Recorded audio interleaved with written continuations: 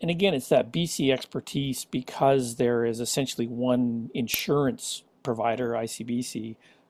It's easier to track where the salvage is going, where those cars that are total losses and in accidents go. You come to Ontario and there's 70, 80 insurance companies, and so there's no data that can come out.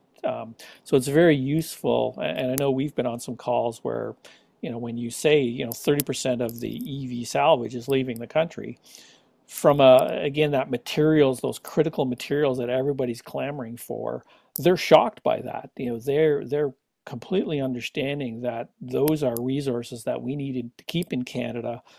As they keep making announcements on building battery manufacturing, battery or vehicle assembly infrastructure announcements, that only works. Those forecasts of the adoption of EVs only work when you can get those critical metals. And if we're shipping them overseas and enhancing someone else's economy, those are the big picture issues that different levels of government are looking at and need to look at a lot harder. But again, it's the BC knowledge. We have anecdotal information elsewhere that they're moving offshore, but BC's got the real information, and they were quite shocked that that was happening.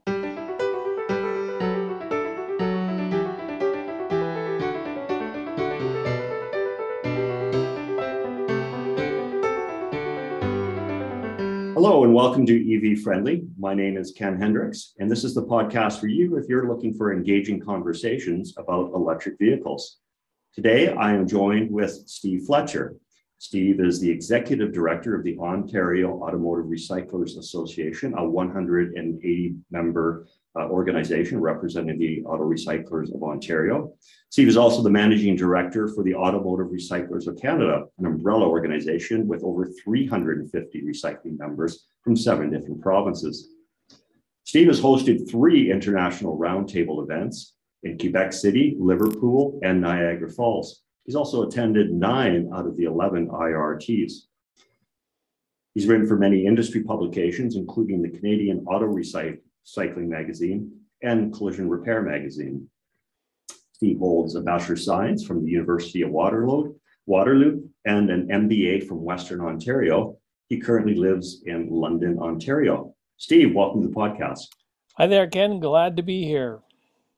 So you have an extensive history in the auto recycling world, but I don't think that was always the case. Can you start off with telling us, how did you get into this industry? Sure. I actually joined the industry way back in 1992, so I'm coming up on my 30th anniversary. I came from the world of marketing and advertising and owned a communication business back then, and took on a contract with a network of auto recyclers to provide communication services, a bit of lobbying, really just a part-time activity. But as I got into it and understood the challenges and opportunities that these small businesses presented by acting as an association, as a unified group, tremendous opportunities to kind of share information both ways, explaining what auto recyclers do, and then also working with other organizations and government especially, just to interpret those different government initiatives, making them relevant for auto recyclers. So just that two-way street, and just grew it over time, sort of a small network to a larger network to creating the Ontario Association. And eventually we figured out that there needs to be national, even international representation. And that's where the auto recyclers when did that happen? That was in the late 90s? It was in the mid to early 90s we started talking about it. And it was actually Neil James from BC who came out to Ontario. The group that I was working for was called the Canadian Auto Recyclers, but it was really just an Ontario network. And he sort of showed up and was just like, where's the Canadian Auto Recyclers? I want to talk to them. So around about, I think 1997 was when ARC formed, and it's an umbrella association, as you mentioned. So for the most part, the provinces, the Atlantic region have their own associations because that's where the bulk of the activity from a regulatory perspective, but also the vehicle is licensed provincially, the auto recycler is licensed provincially. So we tend to have very strong provincial associations, but needed that unifying entity to kind of work on bigger issues and even international issues to kind of represent Canada and then bring information back from around the world to Canada so that we could grow the sector. It's definitely, out of all the industry associations, it's the most connected, because it's not only connected throughout North America and through the area in the US, internationally as well. And you've been a host, as I mentioned briefly, with many of those. What percentage of that 350 that are members of ARC would you say, like what percentage of actually auto recycling businesses that represent? We think, and it's an interesting just sort of statement to say, we think there are about 1,800 auto recyclers sort of cited, identified across Canada. So we represent slightly less than a quarter of those, I believe. But in terms of actual vehicles processed, it's a much higher number. We're probably up over 50% of the vehicles that come off of the roads are processed by ARC members.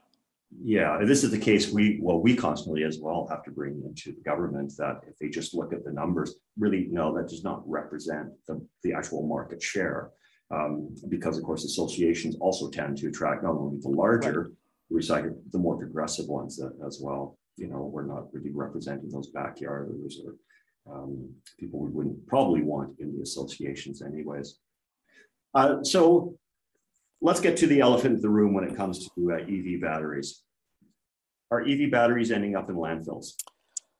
No, not at all. Vehicles themselves are not ending up in landfills because they're an asset. They're worth something at end of life. A traditional gas vehicle, not even taking account the parts that are there, the engines and mirrors, things that can be resold to be used somewhere else. They are approximately 80% metal, and that metal is highly sought after. It has been for 100 years.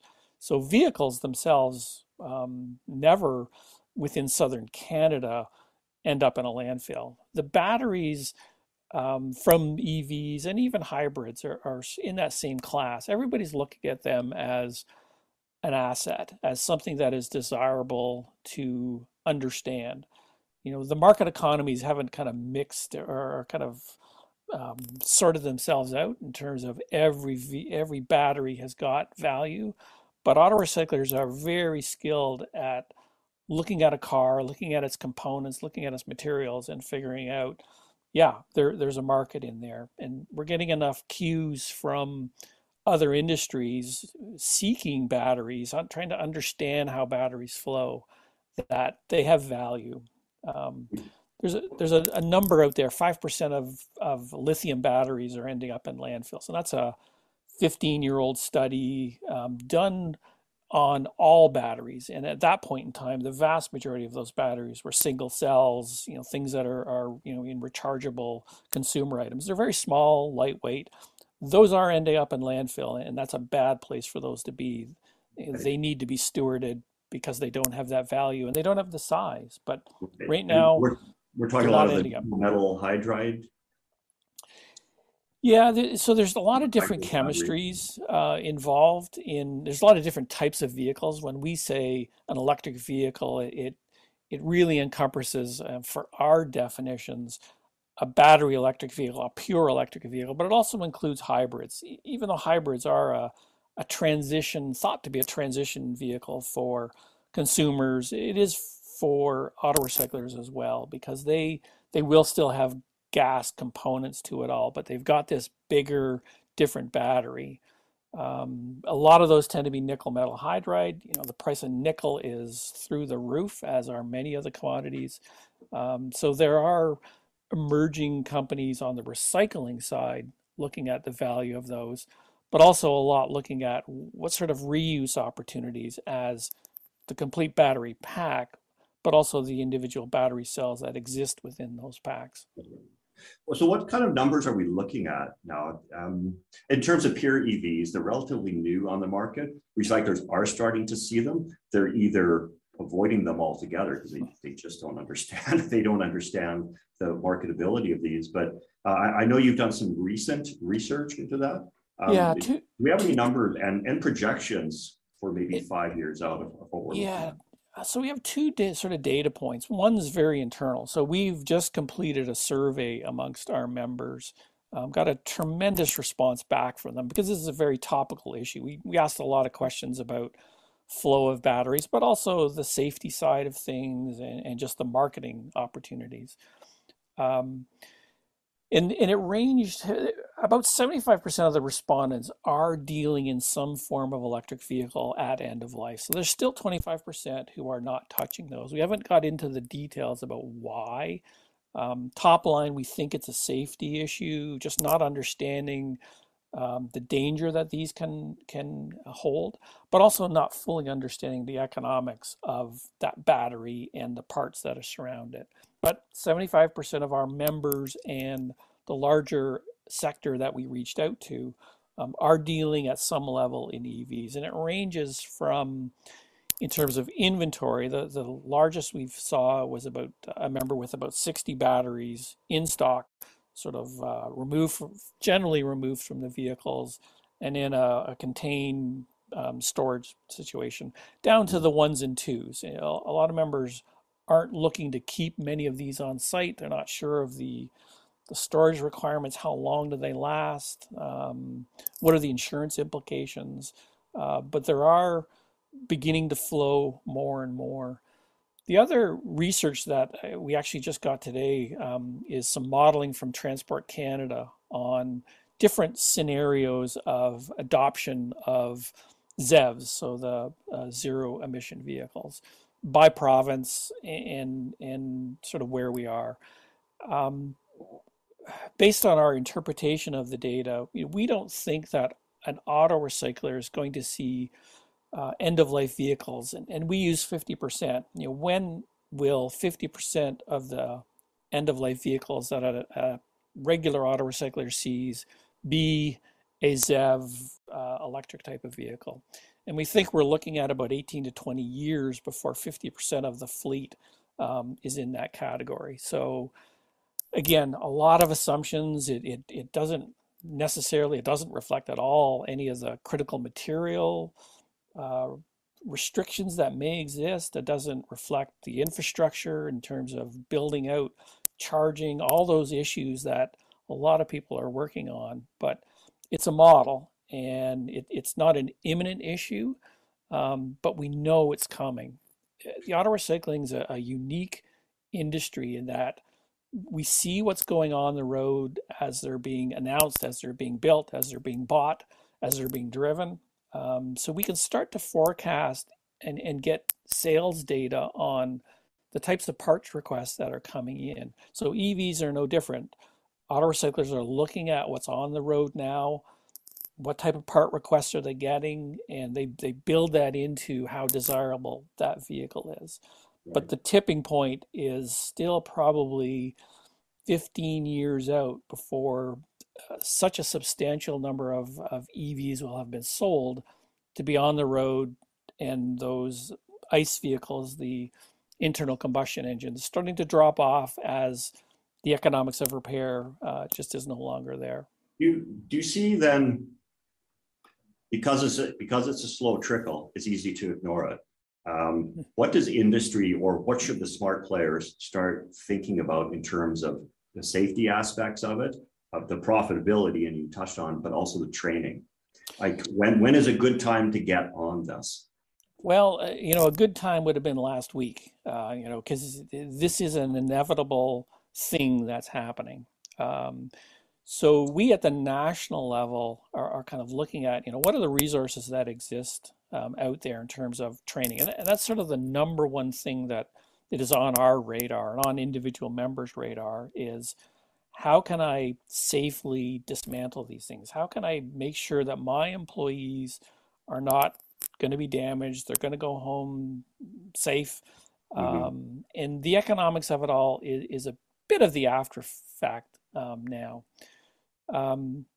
We look at BC as being a real leader in this area, and we say wherever we go, kudos to the BC government and the BC industry for sort of being visionary in translating these sales mandates, these adoption strategies that are out there, the incentives to buy, putting in the infrastructure to charge. They're thinking down the road of how do you maintain these things? How do you repair them if they're in an accident or they just need to be fixed? And for us, is what do you do at end of life? Is the capacity being built into the system so that we can deal with that? And again, the BC government, along with the ARA, has been very proactive in terms of identifying those gaps and filling them. So some of the training that the EV Friendly program has put out there for not only auto recyclers, but the towing industry and the repair industry, the dealership industry. ARC is looking at that as a model for sure. How do we capitalize on the great steps that have been taken, and how do we make that into more of a national offering? But also looking around the world and looking down into the US and looking at other jurisdictions. What are they doing that's innovative to deliver this training? Canada is a big country, and it's really difficult to bring one-on-one in-person training everywhere. So the virtual training that you guys have put together is quite noteworthy, and we're certainly hoping that we can kind of pile onto that and make that into more of a national training protocol for members to look at. So you've touched on an important subject, and it's the repair industry, and particularly I'm talking about the aftermarket repair industry, because when a lot of information, a lot of press coverage about electric vehicles, even electric vehicle batteries, but it's always focused on the new. It's within this warranty period. Well, what happens when now it's out of warranty? You have to take it to an independent shop. The repairability of these batteries is going to be the key to, one, getting everyone on board, but also the sustainability, both economically and for the environment as well. And I see that recyclers can play a key role in this. But what do they need to do to be able to service that industry, to be able to start servicing these repair shops? Do they need to, is it a matter of enhanced training? Is it a matter of getting into the testing and the quality assurance of these components? Yeah. So auto recyclers, their primary way that they make profits is by selling parts. They're in the parts business, and the recycling of the materials is a bit of an after the fact activity. It's important, but it's really the parts side of things. And it's the professional collision repair, mechanical repairers that are generally the targets, because they're the ones, because of the complexity of the vehicle, who are more involved in repairs these days. There's not a lot of do-it-yourself repairs going on, and I think electric vehicles, there probably is even going to be less. So we're very concerned with those sectors, understanding what the problems, challenges, opportunities are, and our role in helping to solve those, or at least make information available. The complexity of the vehicle is, in a way, it gets simple in that the drivetrain of a pure EV vehicle is infinitely simpler than an ICE vehicle. The engine, transmission, it's smaller. It's an induction motor. It's not as big. Its control is very complex. They're essentially computers and sensors that make it quite interesting. Mm-hmm. So access the information for those repairers to understand what they're doing, what the challenges are. So going beyond the safety, again, just the ability to kind of lift the hood and get in there. You really need to know what you're doing from a safety perspective. Right. But they are built differently. They're driven, the drivetrain, which is oftentimes the biggest problem, is different than an ICE vehicle.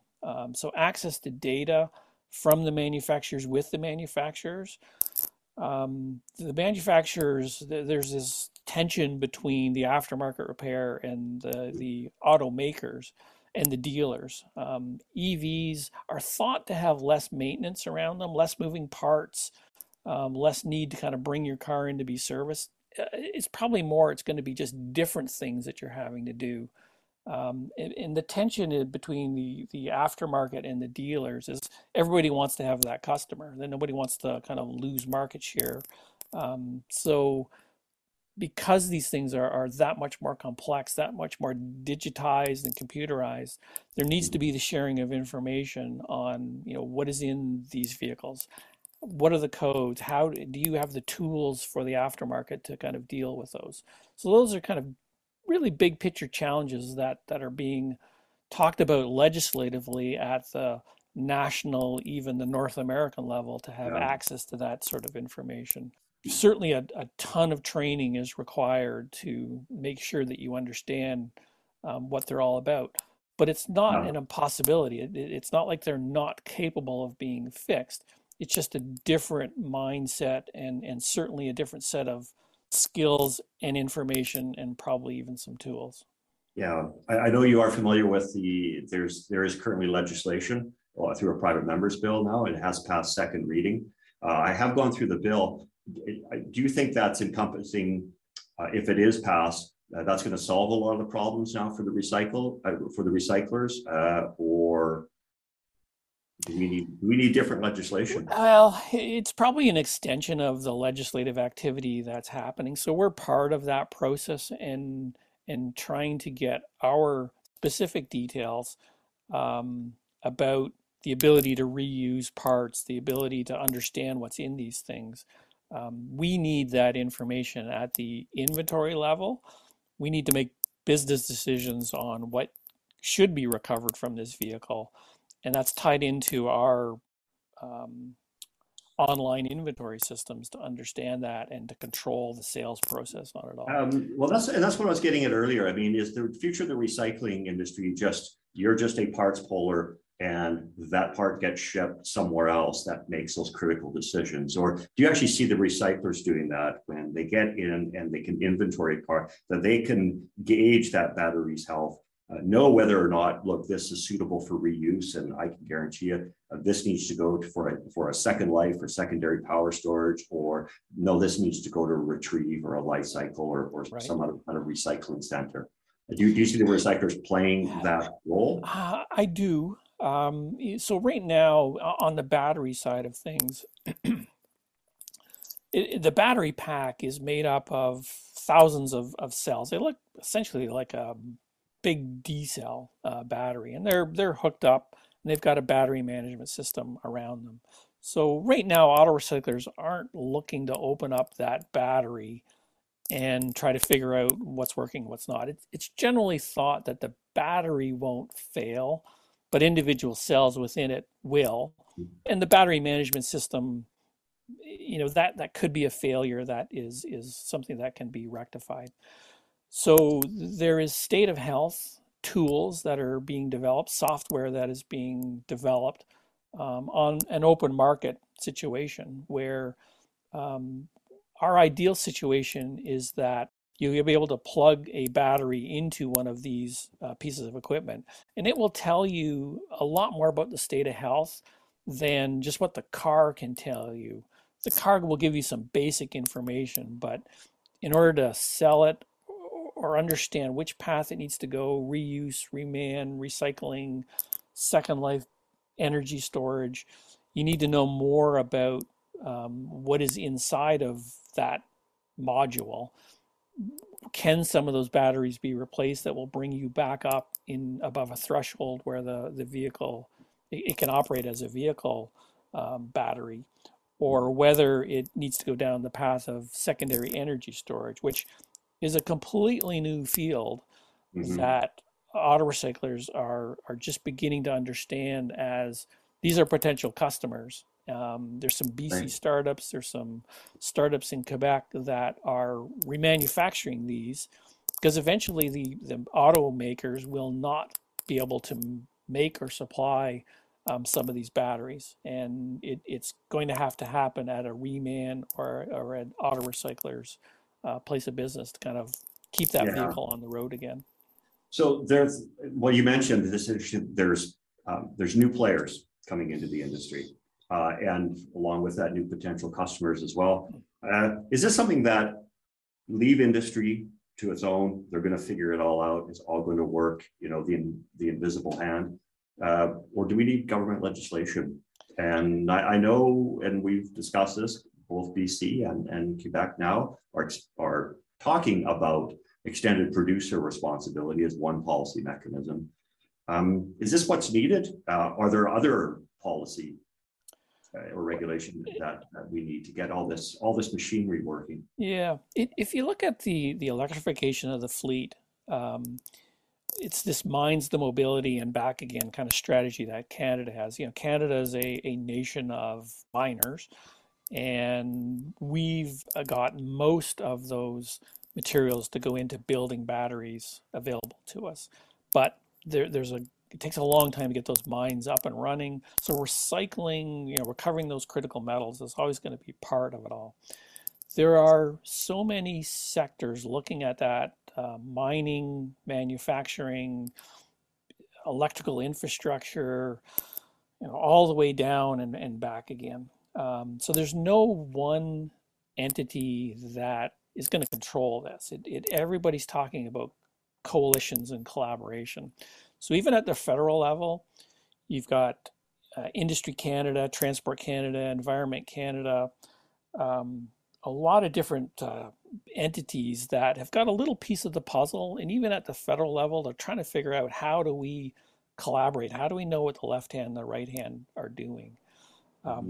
ARC just started a project with Natural Resources Canada to build a roadmap for the industry. And it's essentially to take all of those electrification trends and ideas and initiatives and look at it from the auto recycler's perspective. So upstream and downstream from us. So what do our customers need? What do we need? Who are those buyers or those new buyers going to be? And just trying to paint out a roadmap of where are we? Where do we need to be? And what are those gaps? And are those gaps that we can solve, that other industries can solve, that academics can solve, or government can solve? And it's going to be a mixture of all of them. So for sure, there needs to be government involvement to make sure that roadblocks are removed, collaboration is there. The whole concept of should there be extended producer responsibility on those batteries has been raised, as you said, in BC and Quebec. And our position is that it's a big maybe. At this point in time, to put the financial and legal responsibility on the automaker for every single battery really takes us out of the equation. It doesn't allow us to do what we do best. But there are going to be batteries that need to be stewarded, that have no economic value, and you don't want them in landfills. You don't want them dumped by the side of the road or filling up a warehouse somewhere. And that's where the auto manufacturers have and will step up and sort of backstop those batteries, because again, they're worth something, but sometimes it's the logistics of moving them around.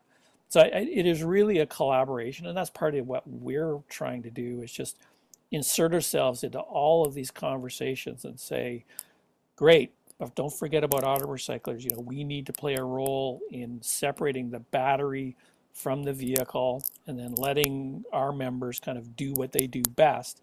And that's profitably recovering the parts and materials and kind of keeping them back into circulation. We have control. You have control of a lot of the end-of-life batteries. And profitable, absolutely. You mentioned earlier, they are an asset, whether or not they can be reused or definitely in secondary power storage. If we're going to switch to a complete solar and wind economy, we need a way of storing that power. The only way we're going to do that is with lithium-ion batteries, and we can only manufacture so many of them. So the reuse or the end-of-life market is going to be critical in there. So as an asset, if there were something, the batteries are going to go where the money is. So that's why it's so important locally here to create a sustainable economy and to create a market for that. But if we don't and we fail in that, then we have a real problem with the export of these batteries outside of the country. They're going to go to wherever there's someone's going to make money on those. Now, we already have a problem with export of salvage. And I think it's probably safe to say that 30% of all the salvage is going outside of the country, to offshore. There's also the problem of salvage going from one province to the other. And we have some numbers in BC. So, we definitely know that that is going to become a problem with EVs and with EV batteries. So having said that, is there a role now for government to play in that, or can they? Well, and again, it's that BC expertise because there is essentially one insurance provider, ICBC. It's easier to track where the salvage is going, where those cars that are total losses and in accidents go. You come to Ontario and there's 70, 80 insurance companies, and so there's no data that can come out. So it's very useful, and I know we've been on some calls where when you say 30% of the EV salvage is leaving the country from again, that materials, those critical materials that everybody's clamoring for, they're shocked by that. They're completely understanding that those are resources that we needed to keep in Canada. As they keep making announcements on building battery manufacturing, battery or vehicle assembly infrastructure announcements, that only works. Those forecasts of the adoption of EVs only work when you can get those critical metals. And if we're shipping them overseas and enhancing someone else's economy, those are the big picture issues that different levels of government are looking at and need to look at a lot harder. But again, it's the BC knowledge. We have anecdotal information elsewhere that they're moving offshore, but BC's got the real information, and they were quite shocked that that was happening. Yeah, absolutely. And I think it's just, I mean, it's export's always been an issue. It's elevated now, and mostly because of the battery, and the potential, the safety potential. It was just recently there was that a shipment of high-end Porsches caught fire and sank the whole ship. Now that freight line has apparently they will not ship EVs anymore as a result of it. Yeah. There's obviously that real potential for this. So where do you think the recycling industry is going to be in, say, 5 to 10 years? Is it going to be radically different from what it is now? Is there going to be fewer players? It's the concept of auto recycling, I think is viable. It has been for 100 years, and will continue in that there will be professional businesses that evaluate an end-of-life vehicle for its profitability to offset the logistics and the depollution and the management of it all through parts and materials recovery. It will be a more complex business as more electrification, even of the vehicle or the components or the digitization of those components. It's not necessarily an easier game to play. We're starting to see a little bit of consolidation happening in it. Some of the land is kind of worth more as land than it is as an auto recycler, and as the complexity of the task at hand increases, it's harder to kind of keep in business. But those businesses that are actively managing their future, I was talking to a couple today, and they are super excited about this because they're all car guys at their heart. They just love vehicles and love understanding them. And this is the newest type of vehicle technology that's come along in a long time. But we've had these conversations, when we moved to unibody, when we moved away from carburetors and all sorts of different technologies that have happened. The industry is very flexible, evolving. And again, I think it's that future looking. You see the vehicles that are coming down the pipe and you get to play with them. So, our members are processing 2021 vehicles today. So they're looking at that technology and going, I get it, I figured it out. And as we raise our awareness of the fact that we have these batteries, we have these vehicles, we're getting more and more of those different players. The energy storage industry is taking notice of us that, we've got batteries, and sometimes they're just tests. They need 5, for research, R&D, for academics to do their work on it all. So we just need to keep nimble, but definitely the concept of modern auto recycling. We need to exist, because the cars need to go somewhere. There will be different players, but again, those who actively educate themselves and seek out partners and seek out information, I think will do quite well. But it will look different for sure. We're certainly talking about it. BC is talking about it. ARC is talking about it. Some of the other provincial associations are talking about it. We're forward thinking. And we weren't talking about this 3 years ago, even 4 years ago. Nobody was talking about electric. Just on an ending note then, is there anything that we're not talking about that we really should be? Well, and I think it's this international concept to this. So the insurance industry, certainly the auto manufacturing industry, are global players, and they share information and whatnot. Even the collision repair, the mechanical repair, there are global things happening that you can learn from. So that's something that we've been doing as ARC, whether it's the International Roundtable. So kind of looking and talking to our Japanese colleagues, looking at what's going on in the Far East. Yeah, a lot of it's not directly applicable to Canada, but it's certainly nice to know, good to know, because they're well ahead of us in terms of adoption on driving, building, and all of those things. Europe is a little bit closer in terms of how Canada functions, and they're much more inclined to taking regulatory approaches to things, which some of them are great because it gives definition and structure to it all. But ultimately, we're more of a North American economy. So our US colleagues, we talk all the time about challenges and opportunities. They're big. There are, the US elephant below us, and capable of, once they move, moving profoundly. You just look at some of the billions that the Biden administration is putting into this. You really need to pay attention on all of that. And even at our federal level, you're just starting to see more and more of these announcements happening about the buildup of capacity and infrastructure. So we've really learned from some of those international relationships and international knowledge sharing.